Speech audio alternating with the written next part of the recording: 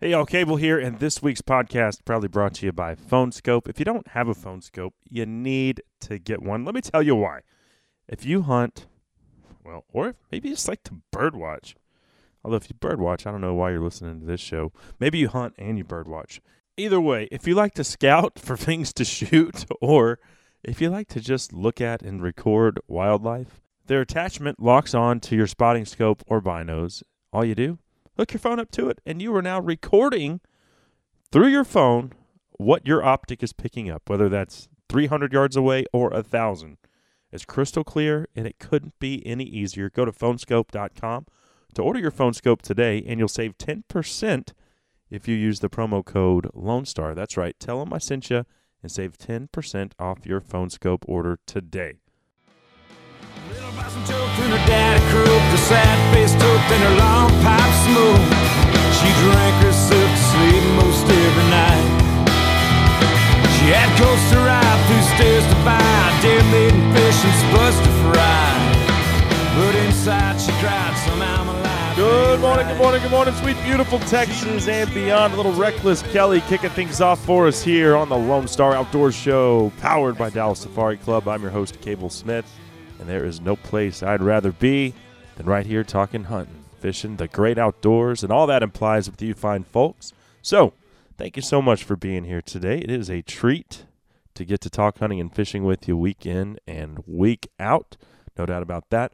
I hope everybody in the north and central zones and folks from all over the rest of the country, hope you all been having a great first week or two of dove season. I know that I was able to take my kiddos out last Friday.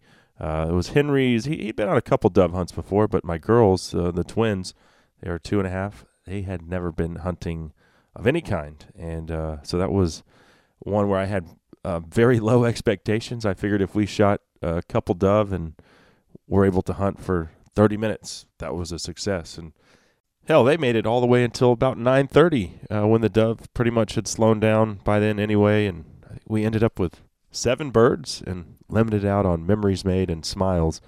That is for sure. So take a kid hunting. That's a memory that I will never forget. And be sure you take a lot of snacks because that will keep them preoccupied and you'll get to maximize your hunting opportunity, dads and moms, if you like to hunt as well. So good times. It's been a great first week of the season. Lots of birds in North Texas. I still want to keep all of our friends and family down there on the Texas coast and Houston, of course, in our thoughts and prayers. The road to recovery is a long one, and they were nowhere near out of the woods. Just life to return to some sense of normalcy. It's a rough deal, no matter how you slice it. Also, we've got our Texas Strong Salvation Army Hurricane Relief Fund shirt still going on viral style. It's got the Texas Strong logo on the front and then our Lone Star Outdoors Show logo on the back. And if you purchase one, I'm donating 100% of those proceeds to the Salvation Army Hurricane Harvey Relief Fund. So it's going for a great cause. And you can find the link to order right there in my Instagram profile. Also, it's posted on our Facebook page as well. So here's what's on the docket for today. It's going to be a good show, one that I'm excited about. I'll sit down for a one-on-one, well, it's actually a two-on-one conversation because we've got the co-directors of the brand new documentary Trophy the Film set to join us, Shaul Schwartz and Christina Klajow. And it's an interesting conundrum because Shaul he comes from Israel. He's lived in New York for maybe a decade and a half, but very much an anti-hunter. And so he wanted to create a film to expose the trophy hunting industry. What he found, however, what they found was the exact opposite. It was an eye-opening experience for them. And sustainable use hunting, once again, if it pays, it stays. And if an animal has value, well, who's going to pay to protect it? Hunters are. So I think what they found and what you will see in this film is both eye-opening and provocative on quite a few levels. And not all of it made us look good. guys and gals. I mean, there were some parts to this film where I was like, that doesn't really make me proud to say I'm a trophy hunter, although I am. I mean, hey, I like a good set of horns on the wall and a freezer full of venison, so I'm not ashamed to say it. I'm trophy hunt until I'm blue in the face and eat every bit of it while I do it. So anyway, they'll be on, and that film is set to release next week, so just in time for their premiere. And then after that, we'll spend a couple segments with Murray Schote. He is the founder of the Slow Glow Hunting Light, something that I think is going to be a game changer for guys that want to hunt hogs at night. You've already got your feeder set up and you've got a hog problem. Well, here's your solution. It's a very innovative product, one that, not everyone has a thermal scope, right? So here's an affordable solution, and multiple guys can walk up on a feeder with this light going and just lay the pork down. And also for bow hunters, which we'll get into a little bit more at the bottom of the hour, it also caters towards the bow hunter, and we'll explain how here in just a little bit. So that's what's on the docket for today. It should be a good one. I'm excited about it. Hope y'all are as well. Let's do this. Do need to remind you about our Photo of the Month contest, which we've got a Lone Star Outdoors Show branded cooler we're giving away to our September winner. All you have to do, email me your best hunting or fishing photo to lonestarOutdoorsShow@gmail.com. Better yet, post it on our Instagram or Facebook page, and we will get you entered. And then our 12 monthly winners from 2017 will square off at the end of the year for a chance to hunt trophy black buck or axis deer with me at Coons Canyon Ranch in Rock Springs, Texas. So another great grand prize package brought to you by Coons Canyon Ranch. Well, let's do a quick giveaway with early teal and early goose season about to open up here. I've got a box of heavy metal waterfowl loads, and we'll give these away. And we'll throw in a heavy metal cap, too, to the third person to text in the word teal. That's teal to 214-289-7807. Text in the word teal, and you could win the heavy metal giveaway. Let's take a break. Up next, we'll be joined by the co-directors of the new eye-opening documentary, Trophy, the Film. It's fascinating stuff coming at you right here on the Lone Star Outdoors Show. You mean so much to me. Your music and spirit carry me. Hey y'all, Cable here for 3 Curl Outfitters, and whether you want to bow hunt hogs or get after them with thermal imaging and night vision, under the cover of darkness, 3 Curl has you covered. They've got the latest and greatest thermal imaging and night vision technology. They hunt unlimited, just thousands upon thousands of acres of ag fields. Or if you're a bow hunter and you want to sit in a stand and wait for the hog to come to you, they can do that as well. Check it out, 3curl.com to book your next hog hunt. Hi, I'm Craig Boddington. I'd like to invite you to become a member of Dallas Safari Club, one of the world's leading hunting and conservation organizations.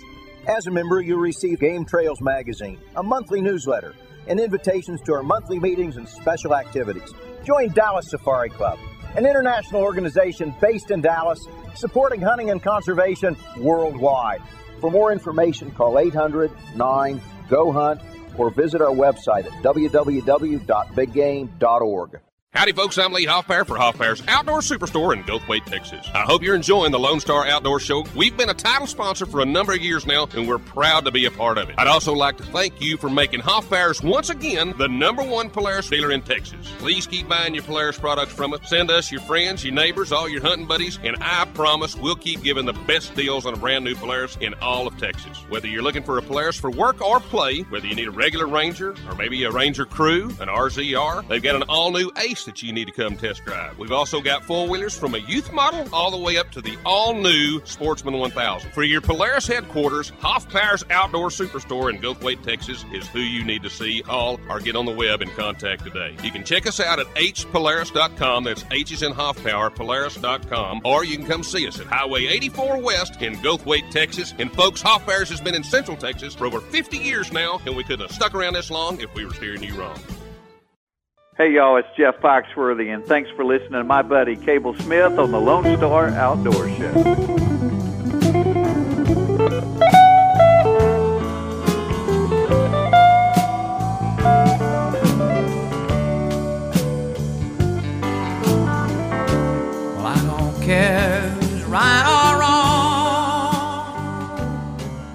there's a classic from Willie Nelson bringing us back on the Lone Star Outdoor Show, powered by Dallas Safari Club. I'm Cable Smith.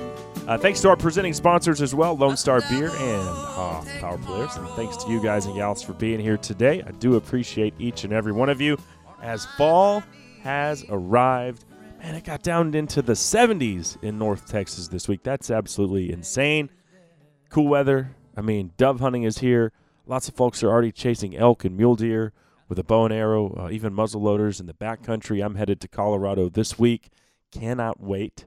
Got an elk and a mule deer tag to burn. So hopefully I won't be eating that tag sandwich like I did last fall when it comes to elk anyway. But, hey, can't win them all. We are about to get into a subject that I think is absolutely fascinating. There's a new documentary coming out this week called Trophy. And it was originally filmed from an anti-hunter's standpoint. Well, that thought process changed throughout this film's 3-year making. And we're going to be joined by the directors here momentarily. But first, this segment of the show brought to you by Dallas Safari Club, the worldwide leader in big game conservation. To get plugged in with this great group of like-minded folks who are passionate about education, hunters' rights, and conservation, check us out at biggame.org. We'd love to have you. Okay, let's bring on our first guest, Shaul Schwartz and Christina Clagio, co-directors of Trophy, the film. Guys, so great to have you here with me. Thank you. We're happy to be here. Well, I want to obviously dive into Trophy, which I just had the pleasure of screening last night. But before we do that, let's get to know you guys a little bit as far as, where you're from and what's your involvement with or without, maybe didn't have a past in hunting. I don't really know. But tell us where you came from in relation to, your spin or your thoughts on hunting. Shaul, why don't you start? Yeah, I actually grew up in Israel. I live in New York for the last 17 years, and not much hunting in Israel, so I wasn't really exposed too much to hunting, and certainly not to trophy hunting. Okay. And I grew up in northern Minnesota, where hunting was around me all the time. I, as a child, was never a hunter, but I spent a lot of time with friends and family and deer stands and fishing, and so I had an experience of what hunting was. Uh-huh. Okay, so, Shaul, would you say that you were of an anti-hunting mindset or just kind of indifferent? Yeah, I was probably pretty anti-hunting. It was just something I didn't like. I'll give you maybe a silly example, but when I came to the States and I saw or heard of people shooting deer, to me it was a little bit shooting Bambi. I couldn't understand why someone would enjoy doing that. Huh, okay. Interesting. So take us to where we are today. What inspired you? What event led you to want to make a film that showed the underbelly of the trophy hunting industry? It was about 3.5 years ago, and we were in our kitchen and Shaul came across hunting photos online of somebody that was taking a trophy photograph over a hunt he had just killed. And I think he was really shocked and he was outraged and didn't understand that this is something that you could actually legally do. And I kind of challenged him and said, yes, this is legal, and at times it does work for conservation. And we got in an argument about it, and we decided to look further deep into it. And I think initially the idea was to go into the industry and shame them and to say that this is not right. We shouldn't be hunting these animals. And as we went to Safari Club International convention in Las Vegas, and as we got there, the world opened up, and both of us kind of were extremely surprised at how vast the industry actually was. Okay. So you had expectations of what you would uncover or what you thought would be an easy truth to prove, when you undertook this project. And that turned out to be not 100% the case. Much of this film centers on trophy hunting in its role as a conservation tool in Africa. And I found it very interesting. All of the folks that you would interview, whose kind of lives that you would dive into um, from a business standpoint and a survival standpoint. I mean, it covered a wide spectrum, but uh, a guy who really was kind of just there commenting, I guess his name was Craig Packer, and I found it interesting when he said that trophy hunting is responsible for South Africa restoring much of its natural ecosystem rather than, instead of seeing a bunch of livestock or agricultural fields. About 20 years ago, this trophy hunting thing really took off over there. And his quote was, "One needs to recognize what they've achieved in South Africa." Kind of proved the point that in South Africa, there's more animals on the landscape today than there ever has been, and it's totally because of trophy hunting. Yeah, I mean, this is an example we've heard in the making of the film again and again and again. We wanted to make a point, and I think to give voice to those who believe in sustained utilization and the thought of putting economic value on an animal and what that could possibly bring to the table. Hearing someone like Craig Packer, such a well-known ecologist, such a well-known ecologist, talk about that and confirm that to us was very interesting. Craig is a pretty balanced guy. He knows when to say bad and good things about success and unsuccess of hunting, and we wanted to reaffirm that belief and that understanding that South Africa, I mean, it's just a fact, the numbers of animals have gone up 1,000% over the last 25 years. Mm-hmm.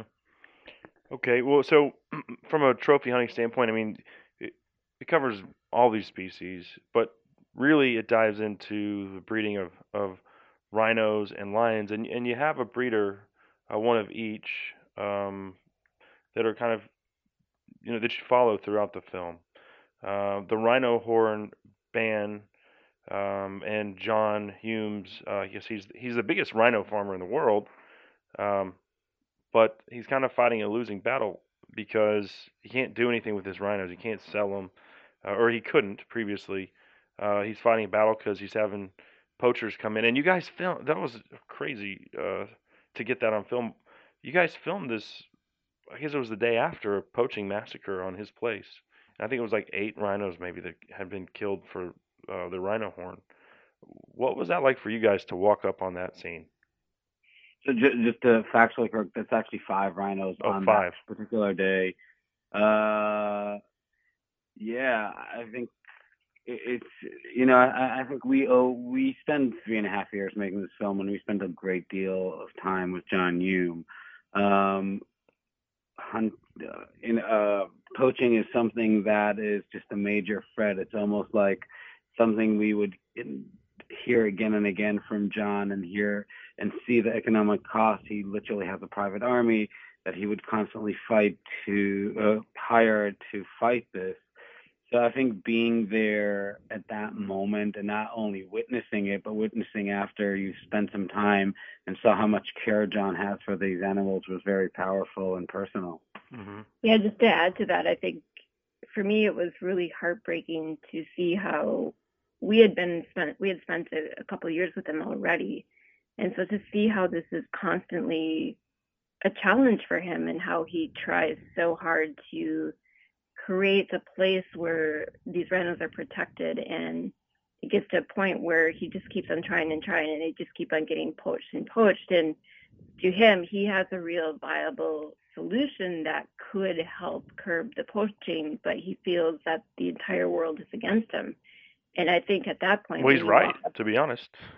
He is right. And yeah. I think when you walk up to those rhinos and you see this and you see how heartbroken he is, and you see how, this idea in his mind that this could be prevented or lessened if we just look at this issue from a different perspective, was really challenging. Yeah. John was instrumental in our changing our mind or our coming to a strong belief in sustained utilization.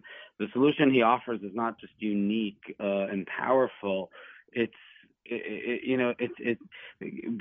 just to clarify, John actually persuaded, in my opinion, us to not believe that you should hunt rhinos, because why kill an animal if you can actually get it 8 to 10 times in its life value off the horn. I think the beauty and idea of sustainability is an understanding that putting economic value could save at least some. In the case of rhino, we really don't have to kill it. And so here is this species that's dying because it contains the world's most expensive animal commodity, and people are willing to do anything to do it. And suddenly you take that idea and say, wait, because it has that commodity, we can save it. If you were to legalize this, if you were to give it to the communities where poachers come, surely they wouldn't kill the rhino. They could get 8, 9, 10 more horns in its life. Who would do that? Yeah, and it was fascinating because John actually cuts the horn off his rhinos every 2 years to help prevent poaching. And the thing about the way that rhinos are handled is so infuriating because we've all seen these large-scale ivory burns. They take literally thousands of pounds, tons upon tons of ivory, and they burn it. What you've done at that point is taken an extremely limited commodity, and you've destroyed a big part of it. Well, all that does is make the existing rhinos that much more valuable to poachers, and therefore the poachers being willing to take bigger risks. It's complex. I think when you create a ban and you burn ivory, you're to some degree putting in another order with a poacher. On the other hand, when it comes to elephant, you have to be realistic. There is no sustained way. You can't fire these animals. They take way too long. They're way too disruptive. And unlike rhino, you can't cut the horn and it grows back. So that's a tricky solution. Mm-hmm. What's shocking to us is with the reality in rhino that there is a way to keep the animal alive. There is a way. Yes, it looks bad. You have a 15 to 20 minute operation. You have to put the animal to sleep, and it doesn't look pleasant. But this is something that's actually now being done by people who are against legalization and selling just to protect their rhinos. So as you said, it's a lot less likely that poachers would kill a rhino that's dehorned. By the way, sometimes they even do that. This is how sick this world is, because when you dehorn a rhino, you have to leave some for it to be healthy and well.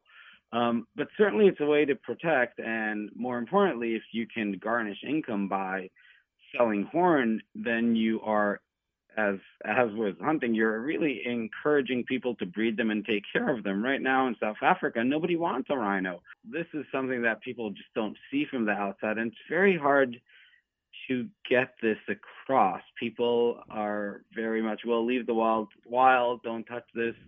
And I think one has to understand that if you're not willing to pay some price of domestication, you might lose this animal altogether. Yeah. Well, and I'll be honest with you, I just got back from my first trip to South Africa. I harvested 9 animals on a 7-day safari. And the place where we hunted was 30,000 acres in a game preserve, and then we hunted 140,000 free-range acres. But I asked my PH, and he's the owner. I said, so have you ever had rhinos before? He said, yes, on my previous property. I said, why don't you have them here? He goes, because they're a pain in the ass. You can't do anything with them. He said, same with the lions. He said, other than the Cape buffalo, it's really, the big 5 isn't worth fooling with. So, and that's sad, to be honest with you. Yeah, I think our experience with that was a lot is that a lot of outfitters that were breeding other animals to be hunted also had rhinos, but many of them didn't want to keep them on the property because they were super dangerous. Yeah, they were such an attraction for poachers, and in turn, their lives and their staff lives became in danger. So they just wanted to get rid of them. And so, really, the only guy that kind of swoops up these rhinos is John Hume. Yeah, well, and he did say obviously, rhino horn is more valuable in weight than gold or heroin. One rhino horn he had in his hand, he said, would fetch, I think, $250,000 or something like that in Vietnam on the black market. So that just to put into perspective how much one horn is worth. Well, let's do this, because I do want to keep this conversation going, but we need to work in a quick commercial break. Still a lot more to get into regarding Trophy. Awesome documentary I just had the pleasure of watching this week. Are y'all cool to stick around for a few more minutes? Sure. Sounds good. Cool. And that segment of the show, by the way, brought to you by the all-new Drive Over Chalk. If you're hauling an ATV, four-wheeler, Jeep, golf cart, or otherwise, just drive over it. and dock it with the Drive Over Chalk. You just install it right there on your flatbed trailer. It's so easy, and you can find it at driveoverchalk.com. Tell them I sent you and get free shipping. That's a $50 value. Use the promo code Lone Star or Cable and protect your investment by docking it with the Drive Over Chalk. All right, we will be right back with more from the directors of Trophy, the film, Joel Schwartz and Christina Klajow, right here on the Lone Star Outdoor Show. Mississippi, now it's sitting here with me. I sure love to drink it, but that's something. Cable Smith here for Deerview Windows. As a whitetail hunter, nothing is more frustrating than poor visibility in a deer blind. It can flat ruin a hunt. At Deerview Window Company, they manufacture windows solely for the use in deer stand and deer blinds. All of their windows and doors can be custom made to fit your specific openings. Or you can select from standard sizes, from hinged windows to sliding windows and everything in between. Visit DeerviewWindows.com to determine which style window is best for your deer blind. Plus, you'll get a free quote. Deerview Windows, where visibility matters. Seems like every time I turn around, somebody's trying to knock me down. I don't have any tricks left up my sleeve. I said, lucky that ain't nothing new. I've been having me Skyline Radio is the name of that one there from Cody, Canada, and The Departed, bringing us back on the Lone Star Outdoor Show, powered by Dallas Safari Club. Cable Smith riding shotgun with you. Thank you so much for being here today. Thanks to Lone Star Beer and Hoff Power Polaris as well, our presenting sponsors. We've still got some fascinating discussion to get into with Joel Schwartz and Christina Klajow of Trophy, the film. If y'all haven't seen this, or actually it's not out yet, but it'll be out next week. So put it on your calendar. Find out when it's coming to your city, or you can watch it online. But every hunter out there is going to want to see this film. I think it does a great job portraying both the good and bad that result from trophy hunting, and the good far outweighs the bad, y'all. But before we jump back into that discussion, this segment of the show proudly brought to you by Pulsar Thermal Imaging and Night Vision Optics. Check out the new Pulsar Trail. It's a game changer. I just put one on my Mossberg AR.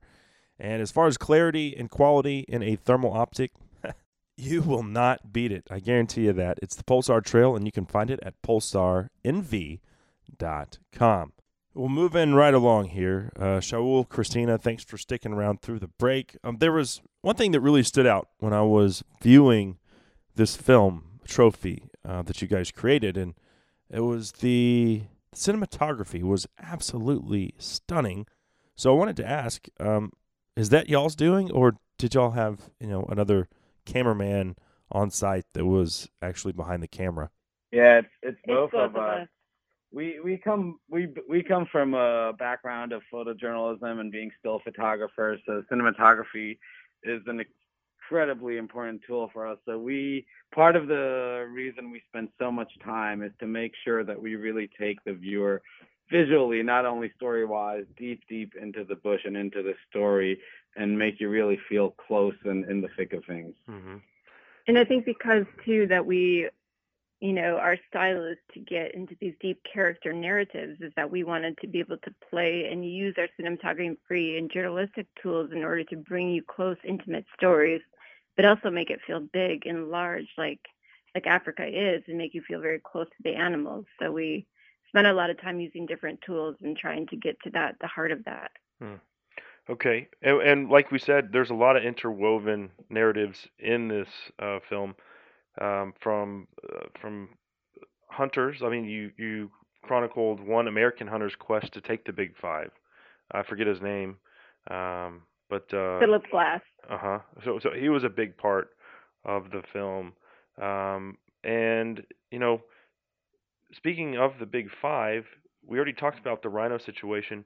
Let's go back to lions, because ever since the Cecil the Lion blow up catastrophe, I think even the U.S. Fish and Wildlife Service felt so much pressure from the non-hunting, anti-hunting public to do something that they basically told this lion breeder, or what you guys captured was this lion breeder in South Africa. What the hell is he going to do with all these lions if American hunters can't come over and hunt them? And Yeah, I forget his that's name. very. His name is Christo Gomes of Mabula Safaris, and I think he's really just an example. Look, it's a very controversial issue.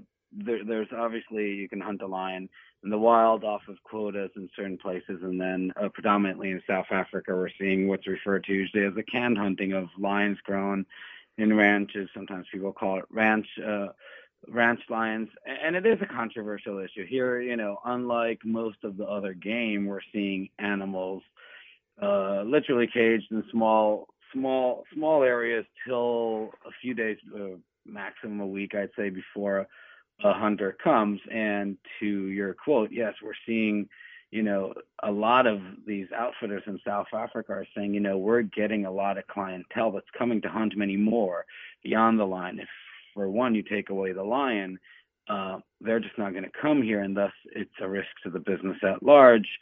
Others, say this is something, having ranched lions is something that will prevent or minimize the taking of lions in the wild. Mm-hmm. With that said, I think to me, and this is what we try to do in Trophy. I think it's fair to say we're being fair to everybody, and we're not forcefully trying to convince anybody of anything.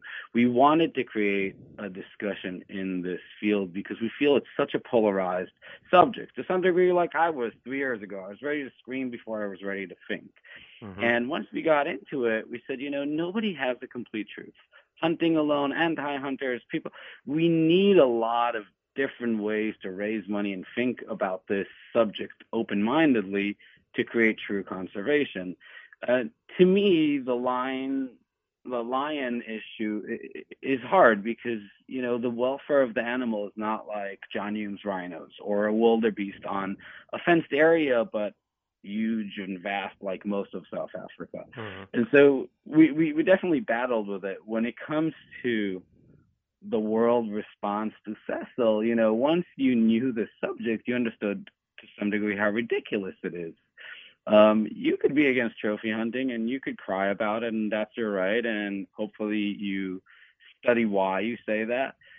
But, this idea that he did this, anybody who knows anything about hunting understands what a pH is and how hunting is regulated and how it works, and to go after someone personally the way Dr. Palmer had to go through, it speaks also to this time that we live in, that things are so polarized and people on social media are willing to go and say such things that it's kind of unbelievable to me, to be honest. Oh, and I get it all the time on our Instagram and Facebook, and it never ceases to amaze me that people value a wild animal's life over a human, and the things that they'll say to you and say about your mother and your kids, and hoping that they all get hit by an 18-wheeler. It's mind blowing. It really is. But we launched our Facebook page for the film, a number of months ago in order to support the film, and we too get a ton of that type of backlash. Yeah, and it's quite heartbreaking. It's hard to weed through it, but we do understand that this accountability of being online is also something different than in real life. So we try to yeah. But yes, it's very challenging. Yeah. Well, and just going back to the lions one more time to hit on that, the breeder, he got pretty emotional a couple times when you asked about, he turns these animals out ultimately to be hunted after they're, when they're a mature male and they've sown their wild oats, as breeding stock. And he teared up and he even asked you to turn the camera off for a minute, because he does get attached to these animals. But at the same time, he realizes, that's a means to, I think, keep them around. And so that was interesting to see that it's still rough for him. I will say the only, as a hunter, the only moment in the film that I personally had an issue with was the guy who shot the crocodile while he was drinking a beer, seemingly, and just thought it was a big party. And that made me think, man, as a hunter, I don't really know if I'm down with that. I don't know if you've gotten that kind of feedback from that scene, but that's how I felt about it. Yeah, we've gotten a lot of feedback from that scene and that same light from both sides, both from those that are not hunters and those that are hunters, as this is not a practice that they agree with. And I think it's interesting because it is a practice that does exist, even though we don't necessarily think that this is hunting, it's out there. And I think the one thing that was really surprising to us is we screened this film early on with a group of hunters as a test screening. And they came out of it saying, thank you. You gave us a fair shake. And I think that was really important to us because it also made us feel that hunters themselves would use it as almost a mirror to look at them and to say that maybe some of these practices are good and maybe are not, that it's not all the same across the board. Mm-hmm. And I think that was important. So we have gotten a lot of that feedback from that scene. Mm-hmm. Yeah, it's definitely something that hunters have a really hard time. It basically shows kind of the ugly side of canned hunting, if you will. And I think it is important for hunters to know that it's not just a few. This does happen. It serves a particular kind of clientele. And to be honest, it's a growing kind of clientele. And it's hard to look at. I do just want to point, and it's funny, as the guy who came as much hunting as possible, that even this hunting, if you at the end of the day look at the numbers and the success in terms of what it's done in South Africa, it does actually work. So what it does is test our moral ground, which is obviously an important way to look at it. And most hunters were disgusted by it. Yeah. But people, I've heard hunters say, "Oh, this should be eliminated." And we didn't make this film to make anybody come to a certain conclusion. We made this film to raise dialogue, and to me, it's like, yes, it's a moral, hard thing to see. But if you look at it from a number game, it does actually work, including many farms in Limpopo who have these kind of hunting services available. Mm-hmm. Well, and I always preach on our show, high fence, low fence. It doesn't matter to me what another hunter does. Now, that whole thing, personally, I wouldn't have done it. I'm not knocking anyone else that does it because at the end of the day, it doesn't affect me. I'm going to hunt how I want to hunt. I encourage everyone else to hunt how they want to hunt. And as long as you can sleep at night and you're putting money into conservation and keeping these, like you said, even though it was hard to watch, it is what it is. It's keeping these animals healthy, their populations, vibrant. So I don't know. It's like you said, it did spark.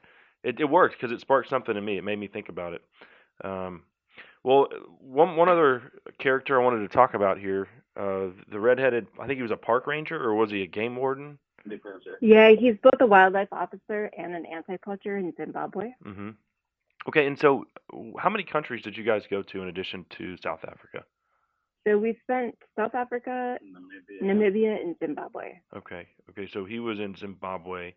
One of the things that I really keyed in on was there was a lion that was coming in and preying on livestock in a village, and this family had lost all their livestock.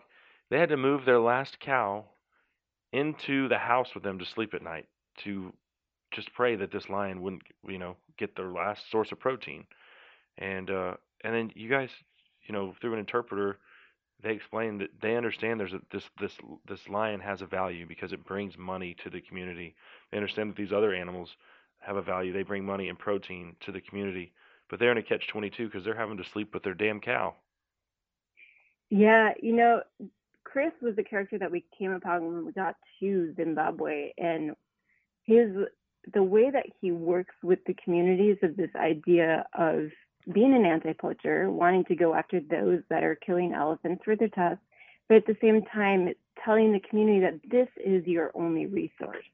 These wild animals will last forever if you just look after them. Mm-hmm. And to most of community members, if they don't have somebody there saying that you need to have an economic incentive to look after these animals, many of them will turn to poaching and just go after those lions, for example, that are berating their cows in their communities.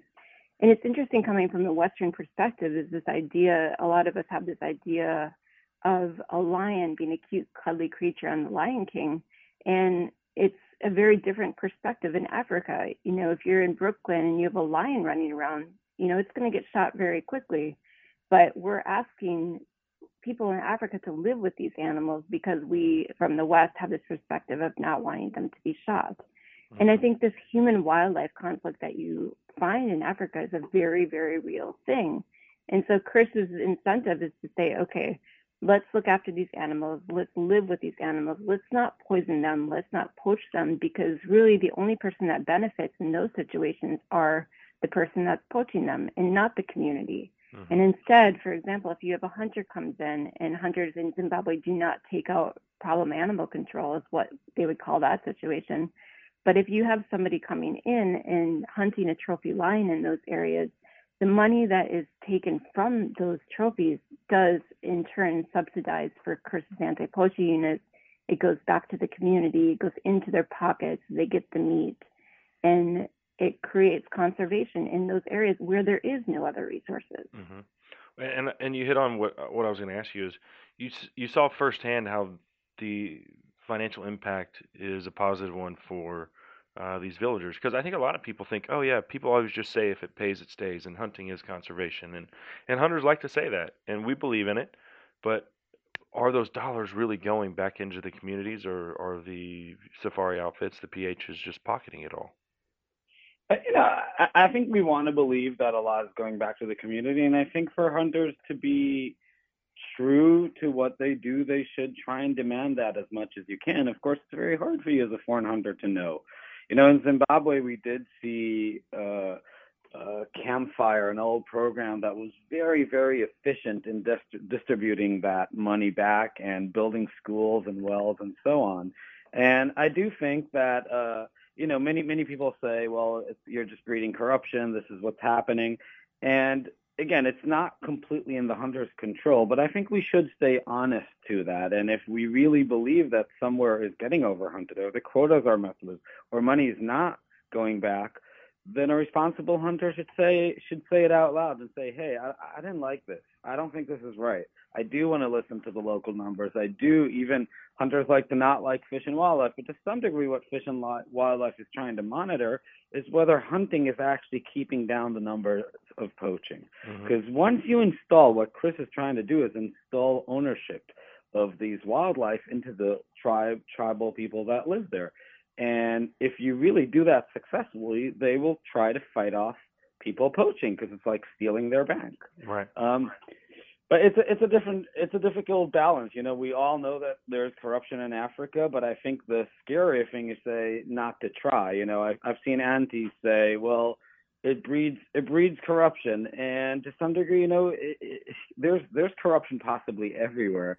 By stopping, we're certainly not going to help. Do we need to fight constantly for better standards and be real about it, including as hunters? Yes, I believe so.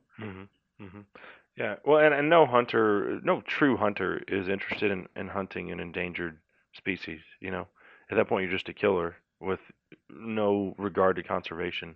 And I don't think anyone that listens to our show would go out there and kill something that they know, oh, this could help be the demise of this species. That's not what hunting's about. Last thing I want to hit on is the elephant that was shot in the film, how quickly the village was there to butcher it, to skin it, and to make use of all the resources that elephant provided them.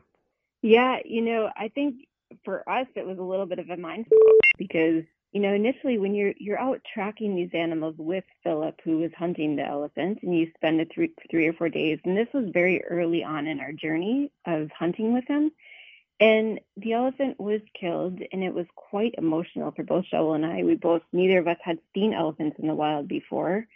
And it was it just was really hurtful and hard to watch. But then afterwards, about an hour later, this whole village and surrounding villages came onto the elephant, and they were so joyful, and they were so happy, and they were so excited that this animal was meat for them. And I think it goes back to this relationship with our human relationship with animals, and how my relationship is much different. And I could never understand that their relationship is that to them, this is protein, this is meat, this is their livelihood.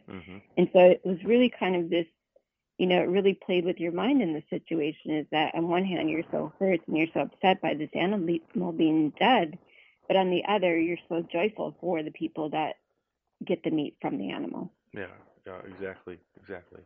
They even said, "What? Oh man, this one's too small. We wanted a bigger one so we could have more meat." I was actually going to hit on that. So that actually was the complexity of life, because I think to some degree, as somebody who was against hunting, I did understand on paper that hunting, in most cases, works quite well. In that case, in Namibia, in that area, generally speaking, hunting has also been a key factor of keeping poaching numbers down, and so there's another success. But throughout this journey, Philip and his PH were looking for a very old elephant, the classic old male for meat. And I do have to say, they did shoot a young bull. Yeah. And it does show, and again, we made, I think, a very fair film to hunters, or to some degree to that they can take people who are against them and say, look, here, this helps explain this. Here's people who didn't understand and who now understand it. But on the other is my plea to hunters to actually be, because we are treating this fair, to look and to be careful about what doesn't work. Because, life is not black and white, obviously. And it would be hard to watch for me as a non-hunter, but I understood the need, and certainly the people coming to eat the meat reinforced it. But the fact that I was young did play a role in my heart to say we always have to understand that no solution is perfect, and we have to fight to make it as good as could be, and to really try and honor that, not just as a lip service. Yeah. Well, and that was unfortunate. And I'm not going to say that doesn't happen everywhere. Once in a while, a young bull or a young buck gets taken out when it probably shouldn't have. It's collateral damage, I guess, but it's unfortunate. Let me ask you, or actually, one graphic that flashed across the scene: 1,100 elephants are hunted by trophy hunters in and across Africa every year, and that's like, what was it, 1/10 or even higher? 1,100 elephants are taken legally in Africa each year. An estimated 30,000 are poached illegally. Oh my God! And the way we kind of did this graphic is, you see this elephant, and I think, as a viewer, particularly if you're not from the hunting community, and it is hard. It was hard to watch. It took time for the elephant to die. And when we say 1,100, you usually feel the cinema kind of upset, and people kind of really, and then we switch it on you and say, but look at the number illegally. Yeah. And I think it puts the problem in perspective. Now, again, to me, the key is, if hunting really works, and if it gets the people meat, and if it makes the locals care enough, then we have to demand that 30,000 number come down. That's where hunters are going to really get not only the benefits, but the persuading power that this really is working. Yeah. The more we can install that ownership in locals, the more we could prove that in places where you allow hunting, keep the quotas, the people are happy, they will enforce themselves. They'll, you're running in those blocks and you'll see someone who looks fishy and people will start talking. You're stealing their bank. And, it's hard. The elephant is in a dangerous place. We do have to recognize that while the numbers now are quite big, the rate that it's disappearing and being poached is extremely alarming. Yeah. Well, you started the graphic with 10 million elephants. 10 million a century ago, 350,000 as we speak. And 10% of that almost is getting wiped out by poachers every year. That's not sustainable. They're going to be gone very soon. I think we can't stress enough to people after a couple of years in Africa how much, particularly elephants and rhinos, are on the edge. If we don't change those trends, they're just going to be gone. And it's not like some hoax, or it's not something that it'll be now, it'll be in our lifetime, it'll be soon. We will see these numbers just slide. So we are in a very crucial stage. Now, then people say, well, how can you hunt elephants at all? Well, there's places like in Botswana that there's a lot of elephants in one. Even in Kruger, there's kind of too many. People get upset when you say there's too many elephants for the land. Mm-hmm. But in general, we're looking at a population going away, and we really have to fight the poaching war was all we got because it's devastating. Yeah. Well, to wrap things up here, guys, like I said, I've thoroughly enjoyed the film. You guys, you've portrayed the hunting community fairly. What you've told me here today is, Shaul, from the anti-hunter to someone who understands trophy hunting's place. Sustainable use hunting is a viable way to keep, healthy populations of animals, whether it's in Africa or here or anywhere else. Sure. And I want to encourage folks to watch this documentary. Where can they find it and when? So it's going theatrical starting next week in New York on September 8th, and then on September 15th in LA, and then there'll be a rollout nationwide. And we're doing a crowdsourcing theatrical release in the parts of the country where you can actually go online onto our website of trophy.film, and there you can select get tickets, and you can type in your city, and if there's a screening near your city, you can purchase tickets for that night event. And so it kind of like spreads this out, and the date is September 26th, is that it's going to be in about 150 screens across the United States. And so we really encourage people to, if there is a screening near you, to go and log on and purchase tickets for those screenings. Oh, it's certainly worth it. Explain that community idea again. We wanted to make sure that we're getting to small communities everywhere in rural America. And so September 26th, if you're not there, you click on that button and you can host your own screening. And we will open as many screens as we can sell tickets for that to happen. But September 26th, you can see those screenings and buy tickets at trophy.film. Awesome. Well, I certainly appreciate y'all's time. I look forward to your next project, whatever it is. I'm sure it's going to be great.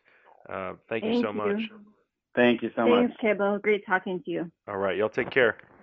Bye-bye. Thanks. All right. There they go. Shaul Schwartz and Christina Klajow of the documentary. Awesome new film coming out. Trophy, the film. Y'all check it out.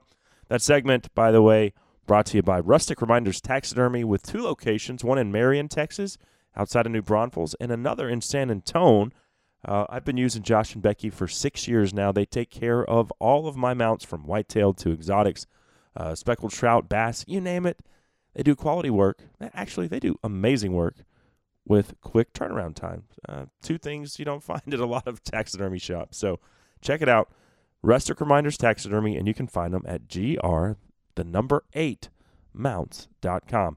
All right, let's take a break. Up next, we're going to talk some hog hunting with Murray Schote. He is the creator of the Slow Glow Hog Light, and it's something I think both rifle hunters and bow hunters are going to want to know about. It's coming at you next, right here on the Lone Star Outdoors Show. I ask forgiveness, but nothing more.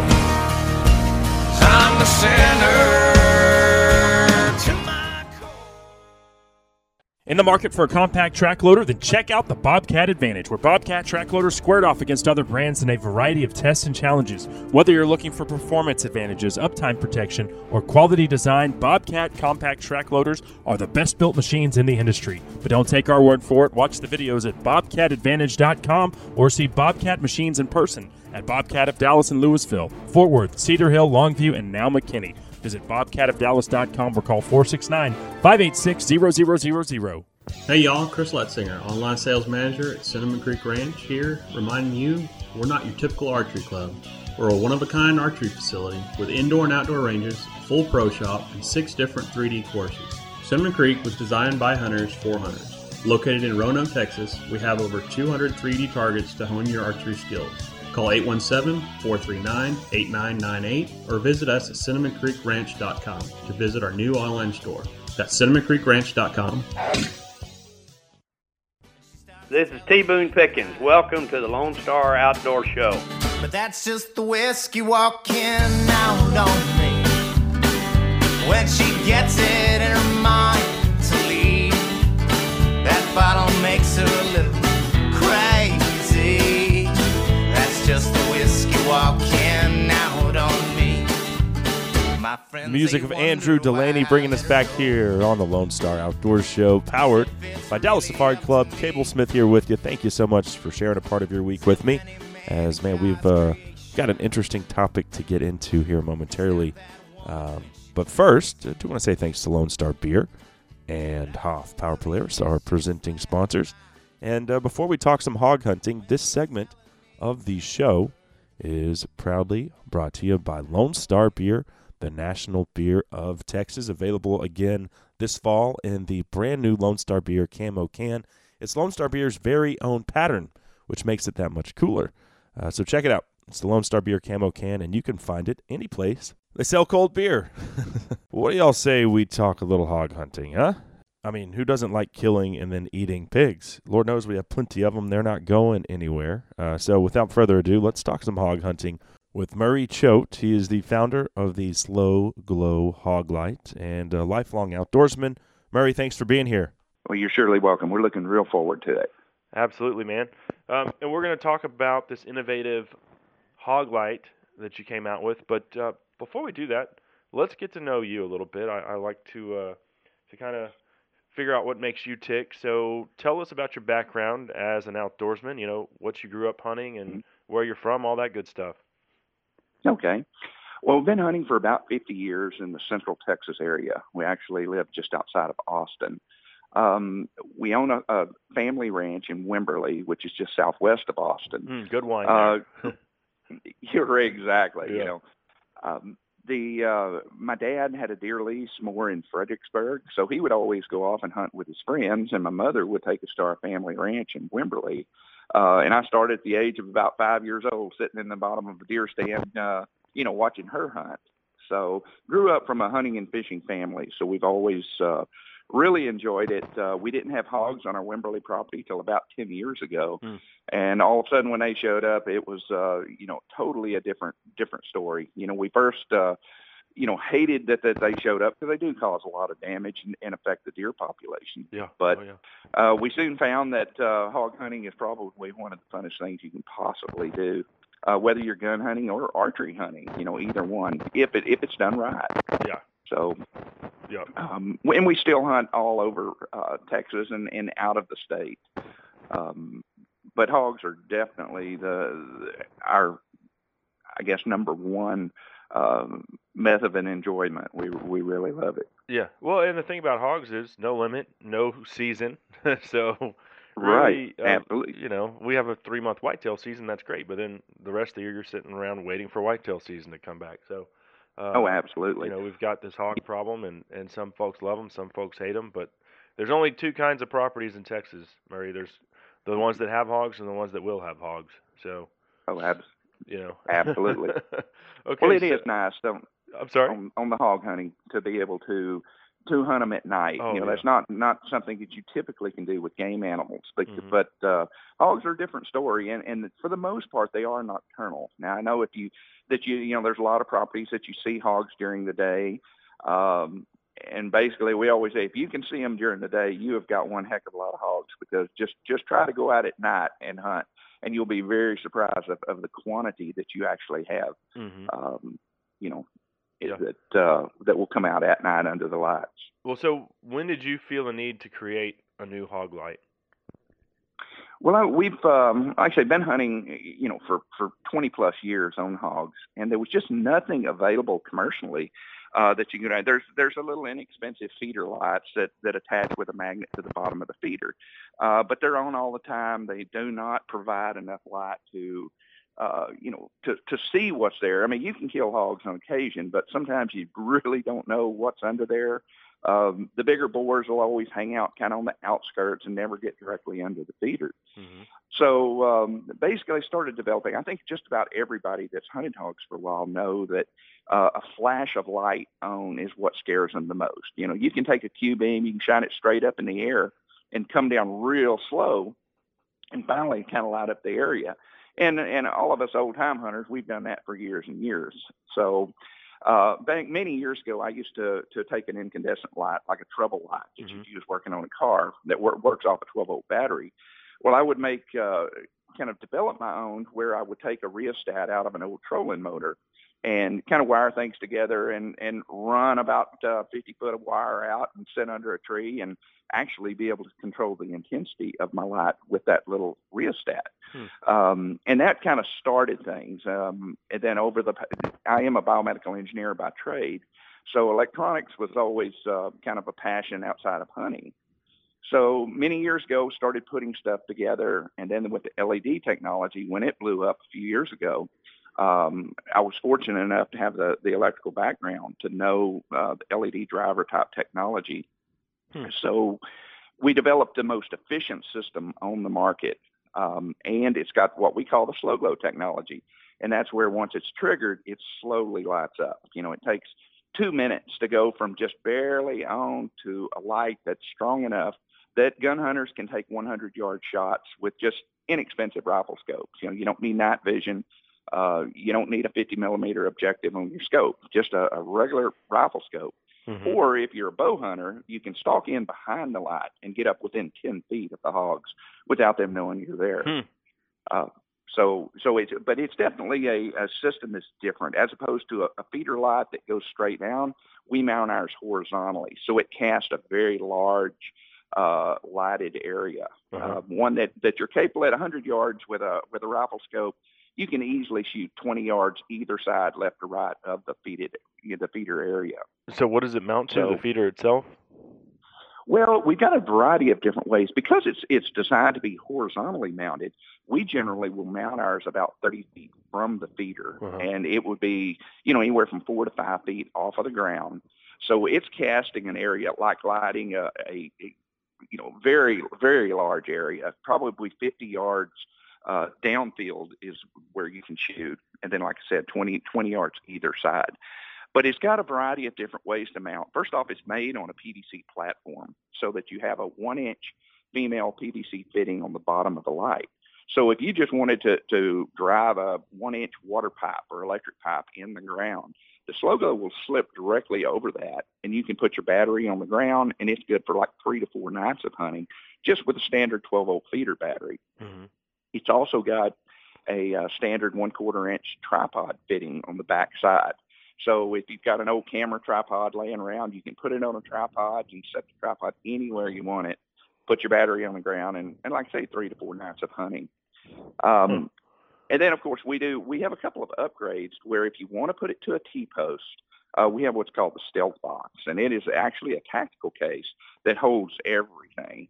And once you get to your hunting spot, if you have a T-post already mounted, it takes about 3 minutes to put the kit together, and then you just attach it directly to the back of a T-post, and it holds the battery inside. And then if you decide that you do want to leave it out more than 3 or 4 days, it's got a spot for a solar panel that will connect to it, and then you can leave it out, year-round. But we're definitely more of, thinking about lighting an entire area and not just that little small, faint glow underneath a feeder. Yeah. Oh, and I've hunted with those feeder lights that are, they're either red or green, and they come on, and it's just, you barely can make anything out that's under there. Yeah. So yeah, and just about all hunters have those, but just about all hunters hate them too. I mean, they're very inexpensive, but you get what you pay for. And with the slow glow, ours, according to what kind of feeder lights that a hunter might have, slow glow can be up to 20 times brighter than those lights. And this is the way light, that we right? get away with that, it's just lighting it up slowly. As long as you light it up slowly, you're golden. There's a lot of people that don't think that hogs can see green, or they don't think they can see red. But our experience has shown that they actually can see whether it's shadows or the colors. They see them, and they see them real well. But if they're not smart enough to detect a slight change in intensity, so over a 2-minute period after ours is triggered by motion, they're totally lit up. Our tagline is they'll never know what lit them. And that is so true, because once it trips in motion, and 2 minutes later, I mean, they're still feeding, and they are so lit up that it's really ridiculous. It's like a daylight, and they just do not detect it. Well, let me ask you this, because every deer hunter is going to want to know, okay, that's great for my hog problem. How does it affect the deer? How do they react to it? Well, we all know that you can't hunt deer at night, but right. the does it nice run them part off about this, the nice part about this is that it don't affect deer at all. We've had trail cameras and we get out and just observe the deer that are there, and because our light comes on so slow, it's got the same effect on deer as it does hogs. Mm-hmm. It's just very soothing to them. And, they're just not smart enough to realize that it's not just the moon that's changing to lighting up the area. Mm-hmm. We don't have any problems with either red or green. I know for there's exotics that you can hunt at night. Let's just use axis deer as an example.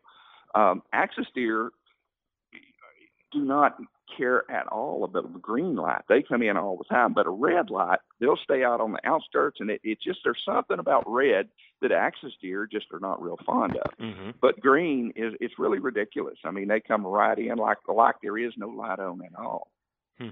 I've found axis deer a little, in my opinion, smarter than whitetail. They're just more skittish. Yeah. I really think so as well.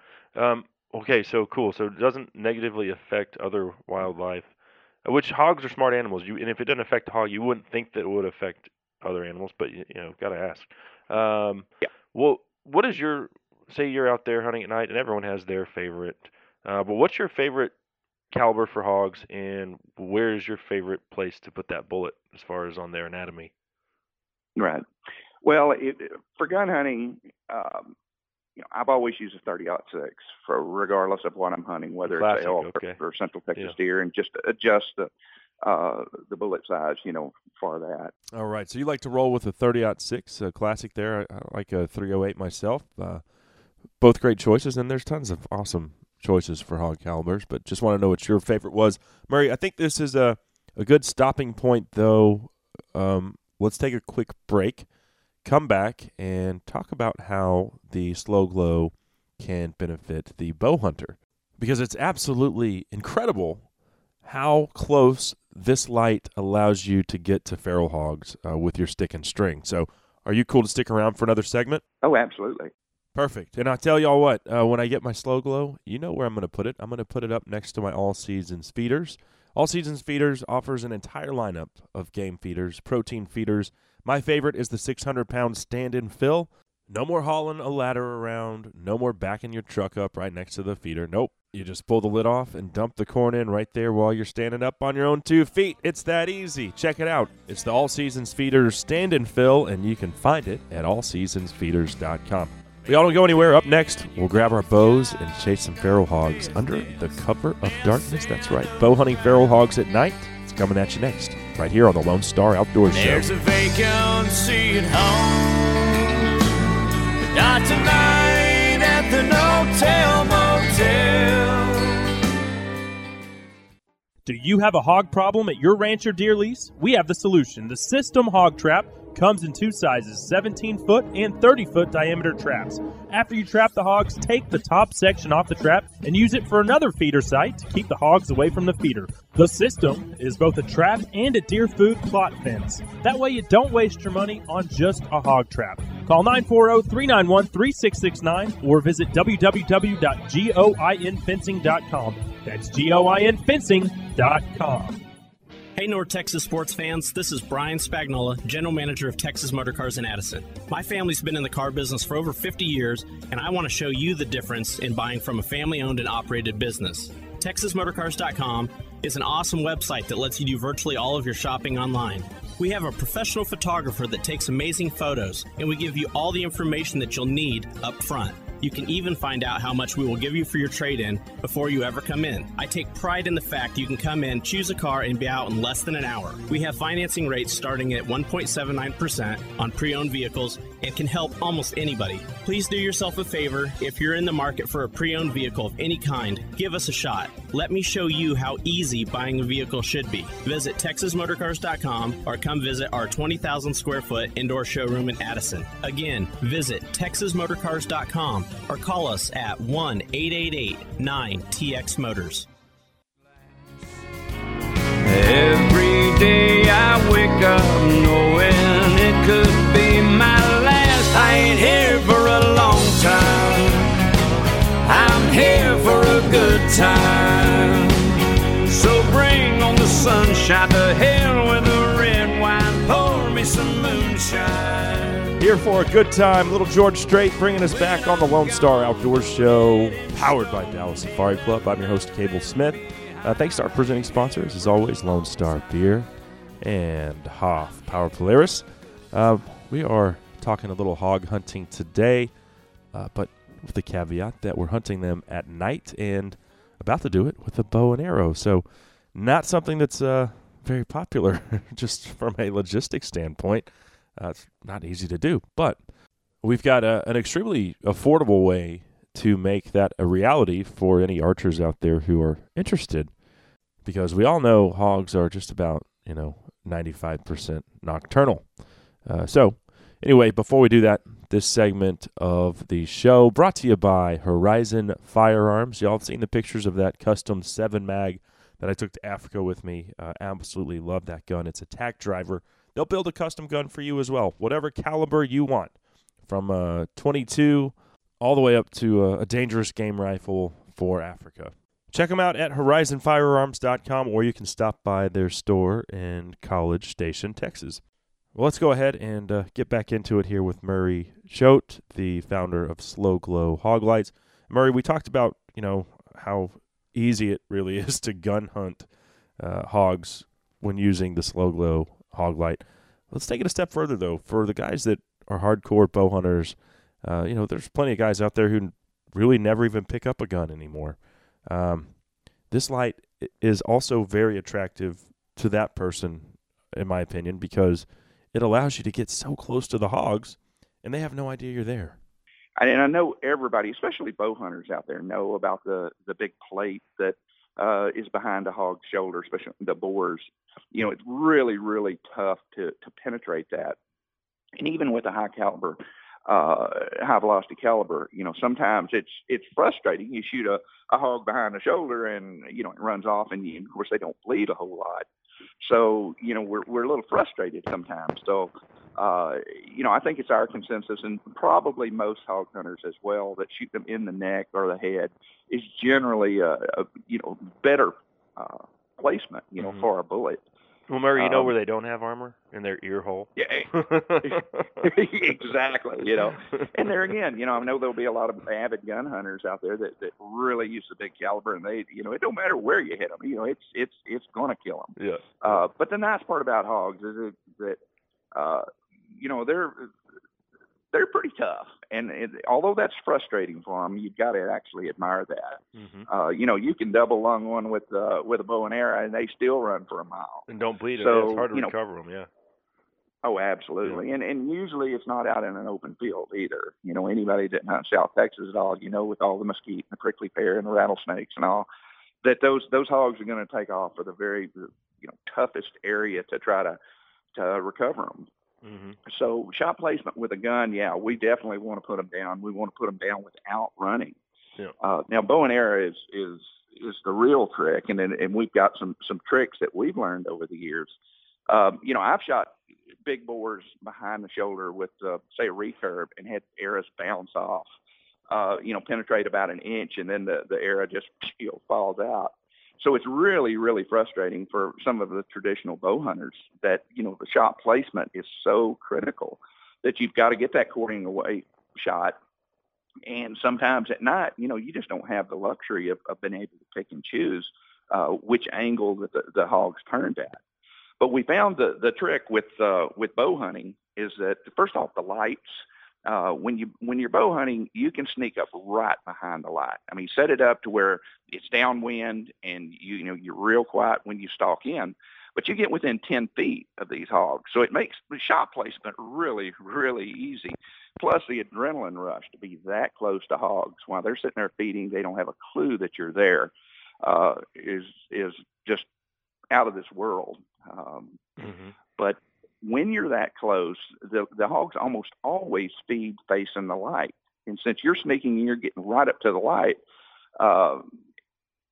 they will face you. And so we were always sitting there waiting, turn, give me that quartering away shot. But they're so intent on getting real close to the light, and they can look up straight at you, and they can't see you because that light is so blinding So you can sit there for an hour and a half and have a 300-pound hog 10 feet from you, and you'll never get that shoulder shot. Yeah. But we found that shooting them, in the neck area between the two shoulders in the front is by far the best shot you can possibly do. And it kind of sounds funny. It's unconventional, but there is no plate there for you to have to penetrate. You go right above the brisket, and, you're right there in the wheelhouse, and, and they bleed really, really good. So blood trailing is a lot better like that, and it's very lethal. We seldom have hogs go more than 50 yards when you get one in the wheelhouse right there in the front. Mm-hmm. Okay, awesome stuff. Well, that's a cool application, right, to kind of cater towards the archery hunter too, to be able to stalk in and use that light. And it's just like hunting predators with a spotlight. I mean, they can't see you, so that's a pretty cool characteristic of the slow glow that. It's not just for gun hunters, so that's very cool. Well, let me ask you this price point, because everyone's going to want to know. They're probably going to go to your website, check it out, but before they do that, they're going to want to know what this is going to cost them. Retail price on this light is $179, and that includes everything. We haven't actually talked much about the light itself, but the $179 is for our premium product. It's got the slow glow technology. It's all of our lights do both red and green, and that's something on our competitors. You can buy one of each, but there's very few that you can switch colors. Mm-hmm. But our light's simple. There's no switches, there's no bells, there's nothing you can change on it or mess up when you hook it up. If you hook up your battery red to red, black to black, it's going to give you a red light output. All you do is simply reverse the polarity, hook it up backwards, and the light's going to be green. So you don't have to worry about flipping the switch to the wrong position. It's going to either be red or green. Also, all of our lights have a half-mile remote control. The range is a half mile. So you can trigger our light. If you need more light, you can command from a half mile off. You hit the full button, and it'll take 3 minutes. It'll go from that little 5% training mode all the way up to 100%. So it's so effective on gun hunters. I mean, we have people on Facebook reporting all the time that they can shoot up to 200 yards away. So, it's really an effective tool to have that remote control. Or if you're bow hunting and you want to stalk in and you're afraid that big boar is going to get just outside of the feeding area, because, it's got a 30-foot motion detection system on it. But if there's a big boar that's hanging out kind of on the outskirts and you're afraid that it won't trip that motion detection, you can always hit the remote control and get it up to 100%, and it'll stay at 100% it would stay that way all night if you wanted to. So it gives you time to stalk in and get really, really close. So, getting back to price point, $179 gets you all of that. So pretty affordable. And that's pretty well it. I mean, social media is really big for us, and we certainly encourage people when they harvest hogs to send us pictures, using the slow glow, and we certainly post things to our website as well as Facebook. Awesome. And the one thing I didn't mention on our lenses, we do tout this as being the ultimate smartest hog light for both gun and bows. There's a lens that reverses. You just unscrew the bezel on the outside of the light. You flip the lens over. One side is a 60-degree convex lens, which is really good to throw a kind of a tight spot. If you're hunting a Sendera or a water hole and you want that to focus all that light to 60 degrees, you use that. But you just unscrew the bezel, flip the lens over, and it's a 120-degree flat lens on that side. Wow. So, very effective for bow hunting. Say if you want to light a real wide area, or gun hunting, if you're hunting a feeder area where you want to light up a lot, left or right, you use a 120-degree lens. Perfect. So very versatile. All right. Oh, yeah. Yeah. Well, like I say, we tried to design this to be the very smartest hog light made. And, to this point, nobody else has got the slow glow technology or any of these, the features, that we kind of tout as being the professionals hog light. Awesome.